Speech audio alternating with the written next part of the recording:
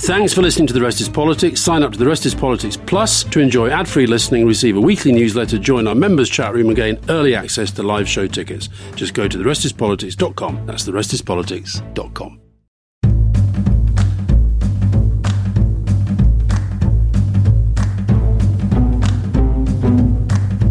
Welcome to The Rest is Politics Question Time with me, Rory Stewart. And me, Alistair Campbell. And Alistair, as usual, you've been doing your 1,000 things, right? You've been sitting there with 1,000 bits of paper and bits of pencil.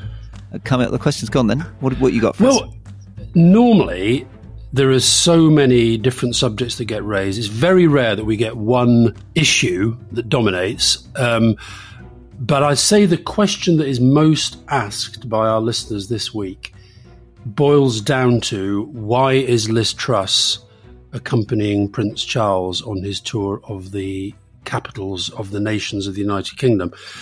And this is sort of bringing back memories for me, because when the Queen Mother died, we were involved in this extraordinary, awful period where the right-wing media ran a whole campaign pretending that Tony Blair was trying to, quote, muscle in on the funeral arrangements. Yeah. And it was really, really horrific. It's I think it's the only time that I went to the Press Complaints Commission. Yeah. And because it was untrue, obviously somebody was stirring it somewhere deep in the kind of establishment undergrowth. Yeah. And yet this does, I'd love to know what the conversations were that led to anybody thinking this was a good idea. Yeah, it's a very bad idea. I mean, so, you may come from a Republican background. I'm a big monarchist. I'm a huge fan of our new king.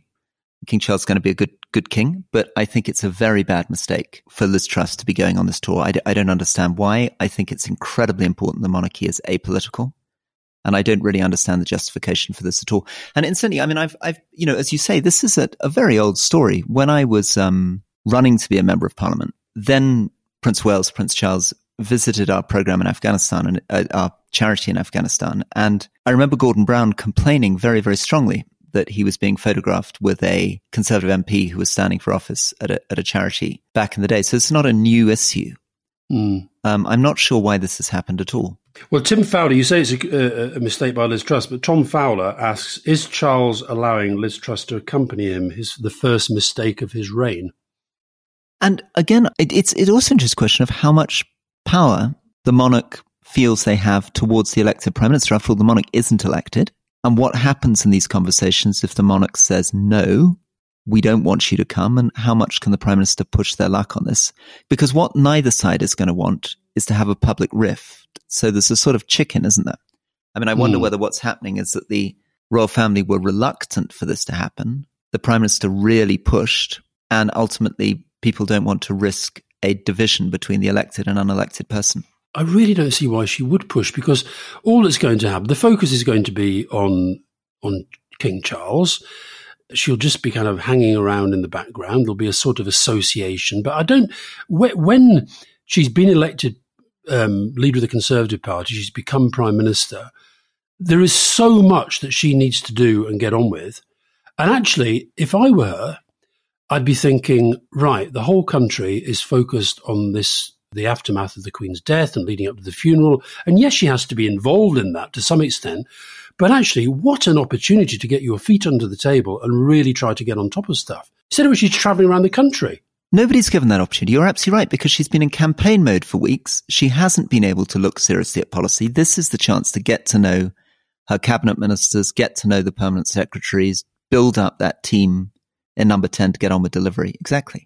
I mean, I do, we had a couple of questions about the so-called politicisation of the civil service, which we were accused of endlessly without doing it. But I think to go in and, fair enough, she's been elected as leader of the Tory party. She's become the Prime Minister. She says that she's not happy with what they call the Treasury orthodoxy. But Tom Scholar is a civil servant. He is actually, to use your phrase, Rory, quite a distinguished civil servant and very well respected within the civil service. And we've talked about this before, that ultimately our system does depend upon civil servants delivering on the objectives of the government of the day. This will send an absolute chill around the civil service, and they'll feel that they can't speak truthfully to power. It's terrifying, and it follows on from the way Boris did it. He came in and I think he got rid of 5 permanent secretaries. got rid of the permanent secretary in the Foreign Office, permanent secretary in the Ministry of Justice. I mean, it was a permanent secretary in the Home Office, of course, who then sued Priti Patel for harassment and bullying or unfair dismissal. I can't remember what it was. But anyway, the basic point is that you create a civil service which doesn't do what it needs to do, which is stand up to ministers and challenge them and tell them when they're wrong. It's what we desperately need. So, and then follow through. I mean, civil servants do follow through. They do get stuff done, but they also need to be able to tell ministers who are often amateurs that they don't know what they're talking about. We had a very interesting example of this week. I mean, I see it's been announced that the job that Rees-Mogg had up until now, Secretary of State for Brexit Opportunities, this job is not being replaced. So perhaps they've finally realised they're right. But that's a classic example. Civil servants had to work to Rees-Mogg on Brexit opportunities. If they were actually to write something to him to say, well, there may be these opportunities, but these are the downsides, they would be considered PNG within that, probably not get promoted. And this is what happened. This is the erosion of the values that actually have upheld civil service. These organizations work best with a sort of tension or a dynamic because, of course, politicians have enormous egos. They're very, very certain of their views. So they need people who are strong enough to stand up for them. Otherwise, they go crazy. Otherwise, they lose all humility. They lose all complexity. They lose all sense of detail. They become arrogant. So we need a system of balances, and the civil service has been such a powerful system of balance. Joe Duncan asked a great question here, Roy, and I'm just going to throw this one out. And I've been actually thinking about how to answer this, and I'm still not sure. I love the podcast, says Joe, but I'm not a political expert. You use the phrase right wing and left wing quite a lot. Can you tell me what right wing and left wing mean? Very good. Very good. Well, I interviewed actually a Labour MP about this, right wing and left wing. And she basically said, well, you know, the thing is that in the left, we care about people, we're compassionate, and basically the right wing is just evil. That was her take on things. And I said, do you not think that you should show a bit more empathy towards the other side? Is it not a bit prickly? That she said, no, it's just. And I said, but what do you think conservative policies are? And she said to me, well, I think basically conservative MPs get out of bed in the morning and think, you know, how can we be mean to immigrants? How can we, you know, take money away from poor people? And it was very striking that it's one of the things people have pointed out about the left and the right, which is that the right finds it easier to understand the left than the other way around. There were these tests done in the United States by a psychologist. And if you ask people from the left to predict the views of right-wing voters, they're much less accurate at doing it than right-wing voters are at predicting the views of left-wing voters. So, for example, left-wing voters in the United States, if you ask them whether right-wing voters are in favor of cruelty to animals, they will say, many of them, yes, of course, right-wing voters are in favor of cruelty to animals. But the truth is actually there's no evidence at all that right-wing voters are any more in favor of cruelty to animals than left-wing voters. I'm avoiding, though, answering the question. Over to you to actually provide a proper answer to the question on what you think the difference is between left and right. Rory, you didn't answer the question there. You just waffled on criticising an individual Labour MP who you didn't name. And I don't want to know the name. I don't care. They're wrong. I think left-wing to me means that you have a basic worldview that about collective endeavour and collective strength. Right wing is where you really are focused upon the individual. Now, I know that you can have both, but I think there's a sort of sliding scale between that. Let me try another one. I think there are many differences between left and right. Here's another one. I think the left tends to be traditionally have a revolutionary origin, be much more progressive, much more radical in its views on the transformation of society. The right, as the word conservative implies, has often been much more focused on if it ain't broke, don't fix it. Yeah, but the right at the moment in lots of different countries, not least our own and the United States, is defined and driven by the radical right. Yeah. I mean, you could argue, you know, Brexit was a revolution, whether we like it or not. Trump is a revolution. 100%. And of course, for the listener who asked the question, I mean, there is this weird thing that left and right actually eventually meet. So you have this very weird phenomenon, obviously, in Germany called National Socialism, where it was very difficult to quite put your finger on whether Hitler thought he was from the left or the right. You know, I don't think either of us have answered the question very, very well, because the question actually needs a book. Here's another answer. Traditionally, the left focused more on equality and the right focused more on liberty. So the left was focused much more on trying to make sure that there weren't huge discrepancies, inequalities in society, and the right was more focused on the idea of freedom, individual freedom, because to achieve that equality, the right traditionally argued that you had to put huge constraints on individual freedom, on businesses, on people's ability to secure their property, pass money on to their children, do what they wanted to do in their mind of equality. And that's why often business has been seen on the right and trade unions traditionally on the left, but we can keep going on this forever. I think, Joe, the other way to think of this in modern history is that you had over a decade of a left-of-centre government in which the country improved hugely, and since then you've had 12 years of a right-of-centre government and the country's got a lot worse. And Rory agrees with that. Now, Jackie, given Liz Truss has reversed the ban on fracking and therefore gone against a manifesto pledge upon which her government was elected, do you think she should go to the country to secure a mandate for what she would like to enact in Parliament? There is an interesting question out of this leadership contest about they spent the whole time saying how awful things were, but now say they've got to get on and deliver the manifesto on which they were elected. Okay, so just before we get onto that, look, I do feel, Joe, that I'm going to be standing up for the right in this podcast, and I haven't really been given a good chance to do that. So I'm just going to very quickly say, my colleagues would say, look, I don't like the Boris Johnson style of government. I'm very worried by the particular Liz Truss style of government, but I would argue that moderate conservatism has a very good record internationally, and it can be a way of being practical and pragmatic, getting away from flaky idealism, fantasies and jargon towards trying to get the right balance between regulating and private enterprise. Okay, now would you like to answer the question on fracking? Go on then. No, you answer it. I'm asking you. No, I want you first, and then I'll come in on fracking. Well, I think she's trying to, if I can use a Johnson phrase, she's trying to have her cake and eat it. She's trying to say that she's a new government because she's become a new prime minister.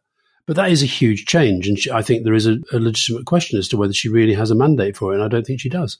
Fracking is incredibly controversial, isn't it? I mean, it's one of the dominant issues in US politics now. We had this very strange experience. I mean, I was initially in favor of fracking. And then we had these extraordinary tremors in the northwest of England when people started fracking. And initially I remember the company coming to brief me saying it's pure coincidence that there's been this sort of earthquake tremor when we started fracking. But they stopped, and then they started again a few weeks later, and then there seemed to be another earthquake coincidentally coinciding with their fracking, at which point everyone began to get a bit panicked about what was going on.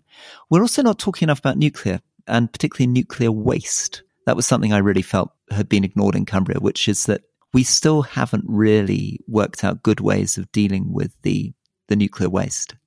And it's pretty terrifying, actually, if you go to West Cumbria and see the cost, the billions upon billions that are being spent on trying to clean up nuclear waste, and the fact that the government really struggles to come up with convincing stories about how they stop nuclear waste leaking and radioactivity spreading. Let's stay in Cumbria, because you've got a lot of farmers in Cumbria, and you know a lot of farmers in Cumbria. Will Evans, I'm a farmer. Like every other farmer I know, I'm short-staffed, under pressure, questioning my future in agriculture. I believe there's going to be a food crisis at least as serious as the energy situation, and that's something that Minette Batters of the NFU has told us before. And yet government seems to be paying very little attention. Why?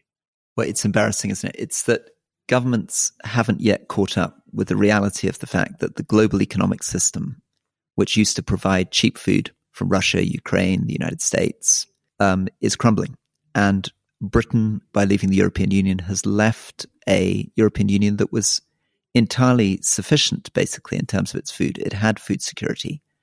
We're no longer part of a European Union with food security. We produce only about 60% of the food that we eat. And so I think we need to think about that very seriously. But thinking about that is going to include uncomfortable conversations, because one of the things we've been very proud of in Britain is we've taken millions of acres out of cultivation to rewild them for carbon reasons and for biodiversity reasons. And if we are to grow more of our own food, that's going to raise questions whether that land is going to have to come back into cultivation, and whether we go with intensive agriculture with all the negative consequences on our wildlife.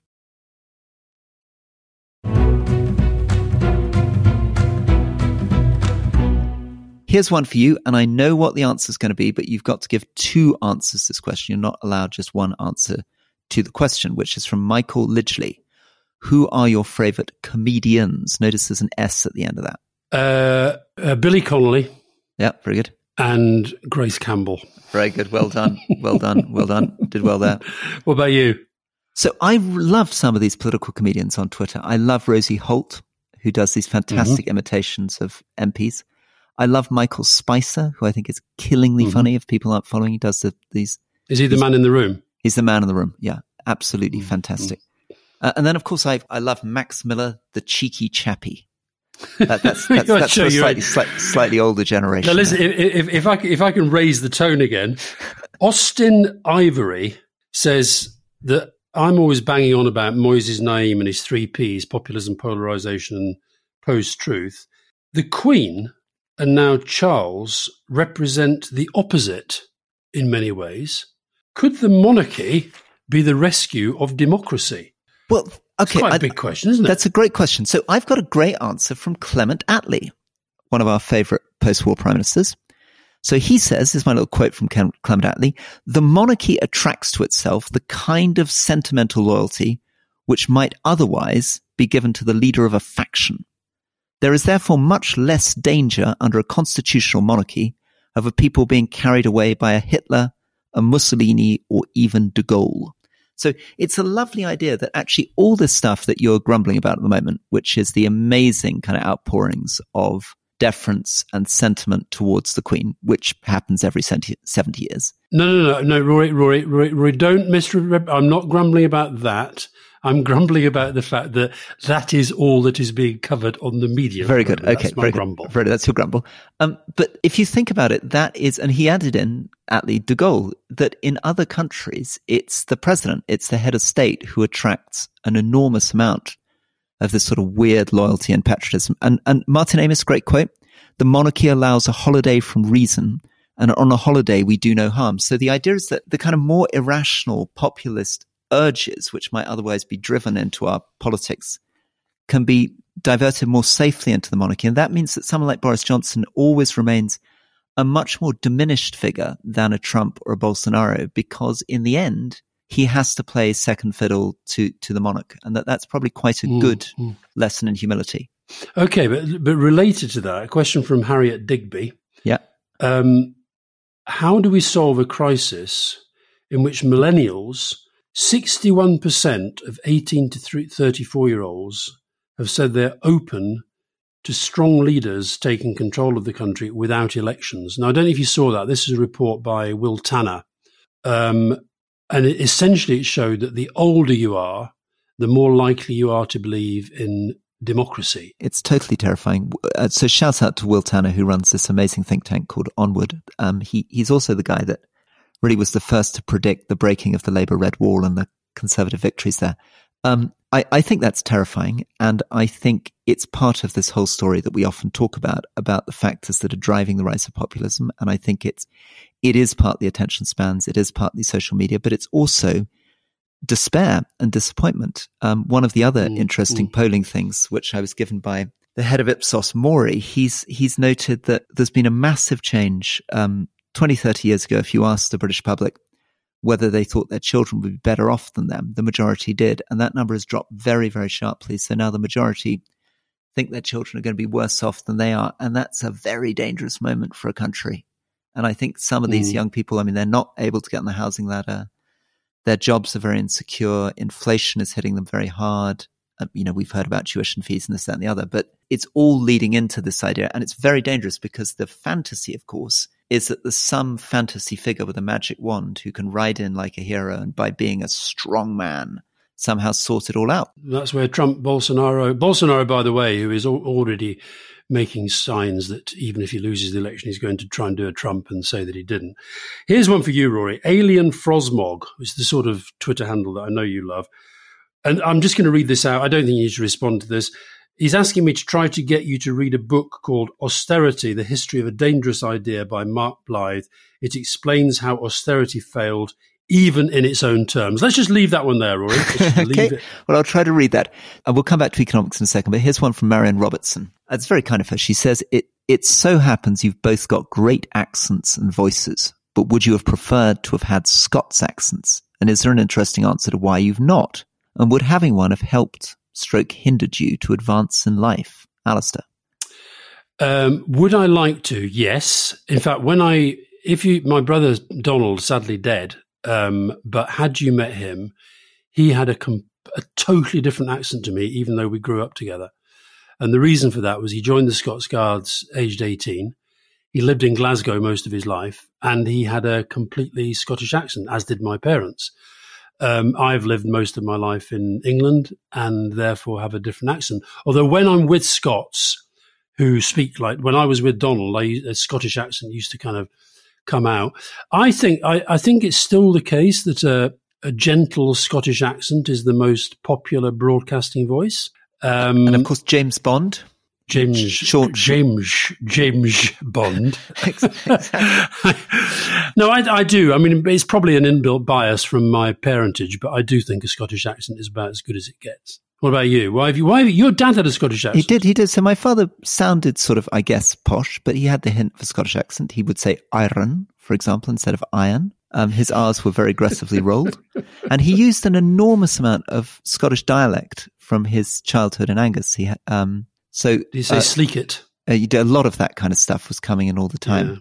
Yeah. He had really kind of old music hall jokes from the 1890s Glasgow music halls about people wearing inappropriate hats in Scottish Presbyterian churches, to which the minister's supposed to say, "A toot in your root," because the hat looked like it had a trumpet on it. Here we are. We're going to get a more serious question. So we've got a question from Fiona McWilliam. Have either of you read economist Kate Raworth's book, Donut Economics? What do you think about no-growth economics? How can we expect continuing economic growth when the planet and her resources are finite? Vicky Wire, very similar question. How can the drive for growth be compatible with driving down emissions to ensure that we have a livable planet? Surely planned degrowth and well-being and a well-being economy are what we need. Well, I haven't read the book. I'm very interested in that as a thought. I think politically, at this stage of our development, it would be virtually impossible to win the fight for that. Yeah. But I could be wrong. No, I think it's an unbelievably difficult fight, because if you so firstly, of course, in the long run, this question is right, because if you think about multiple growth, if a country like the United States keeps growing at 5% a year every year, you get compound growth.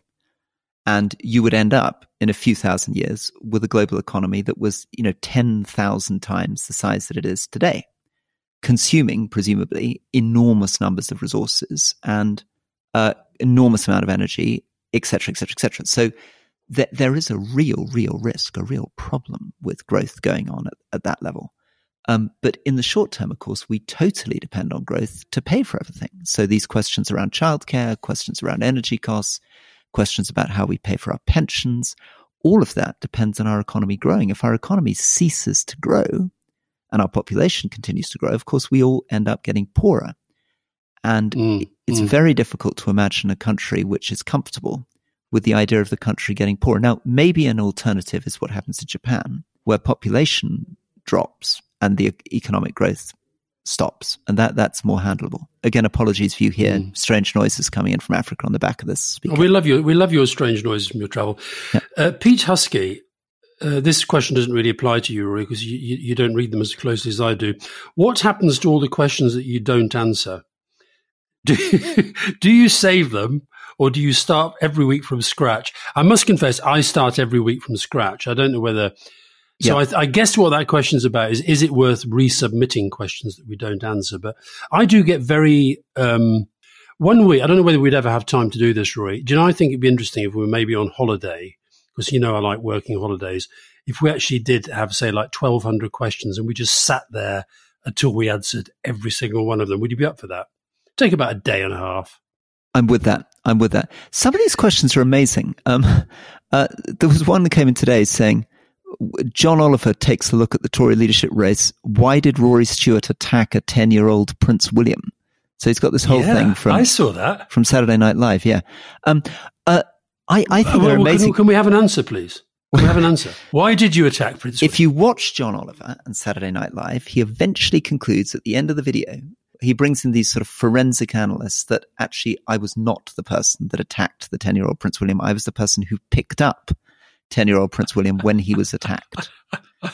Somebody did ask, you've raised it, not me. Somebody did ask whether you will ever talk about your role tutoring William and Harry, or are you sworn to secrecy? I'm sworn to secrecy, and I'm never going to talk about it. So when we have Rory Stewart Memoirs Volume 113, if it's there, Rory, I'm going to come back to you. Final one for us to finish on came in just 2 hours ago. So I'm trying to keep up to date with these. And apologies to people. I mean, thank you for the questions. We are running on about 1,000 a week. And although question time this week will be kind of 40 minutes long, we're not going to get through 1,000 questions. But, here's a question. Councillor Jason Walsh from Wirral. Why do you never mention the Green Party and other smaller parties? You mentioned the Lib Dems last week. Rory talks about PR at times. Be good to hear some detailed discussions about this. I'm going to make a guess of which party Councillor Jason Walsh represents. Over to you on that. Maybe not. No, I think I think we talk about green issues a fair bit, and I think we have done today. I think obviously we talk more about the Conservatives, particularly in recent weeks and months, and about the Labour Party, partly because they're the main opposition and also because of my history. I think we do actually talk about the SNP a fair bit. I think rightly we have been criticised in the past for not talking enough about Wales, which is why I'm pleased that we'll be putting out shortly an interview with the First Minister, Mark Drakeford, which we've held on for a few days because of the death of the Queen. But I think it's a fair point. And I think at some point, because I think the Lib Dems and the Greens will be more important in the next election. And Green parties are doing very well across Europe, aren't they? As we've commented before. There's no reason why the Green Party couldn't really take off. Can I have the last question, Rory? Because I think this is a good one. Yeah. Okay, David Adcock. When are you two going to get back to disagreeing agreeably? I can't remember the last time that you had a proper disagreement. I think that's a fair point. So the answer to us is, I think we've never got back to that horrifying moment where we almost broke up our beautiful relationship, where I began to worry that some of your boxing training was going to be coming into action. But we have been disagreeing. Listen, on this show, we've already disagreed about left and right, obviously. Yeah. And a bit about the monarchy. We do disagree about the monarchy. I think there are many other things that we need to disagree about, and we'll pull them out. I mean, for example, clearly we have a completely different cultural perspective on sport, which you tease me about a lot. And music. You don't love music enough. I don't love music enough. I went to the wrong school, clearly. I don't spend enough time reading the German newspapers in German. I think it's lots of disagreement. But we'll try to disagree more for you all in the future. Okay. Maybe we should leave the last word to Howell, given we raised music there. Is Rory Stewart living proof that the true Scottish gentleman is one who can play the bagpipes but doesn't? No. Sadly, I'm living proof of a Scottish gentleman who should play the bagpipes and can't. And on that, we should go. All the best. See you later. Bye-bye.